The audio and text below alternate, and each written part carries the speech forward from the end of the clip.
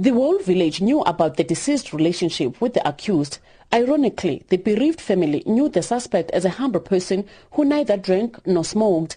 But according to the deceased aunt, Zingiswa Polotye, the 38-year-old suspect, who has since been arrested for the murder of Zingiswa, was jealous, accusing her of cheating on him. Aunt Zingiswa uses the word destroy to describe the manner in which her niece's body was ruthlessly cut to pieces. Her neck, shoulders and nose were cut. There was blood all over the place. I have never seen so much blood in my life. We are very heartbroken about what has happened. I cannot eat. My blood pressure is affected because of what has happened to our child.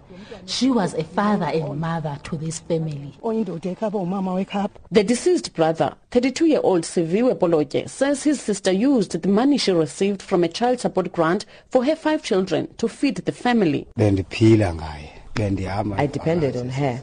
There was always food on the table because of her. Sometimes she would do odd jobs just to make sure we are not hungry. This is really hurting me.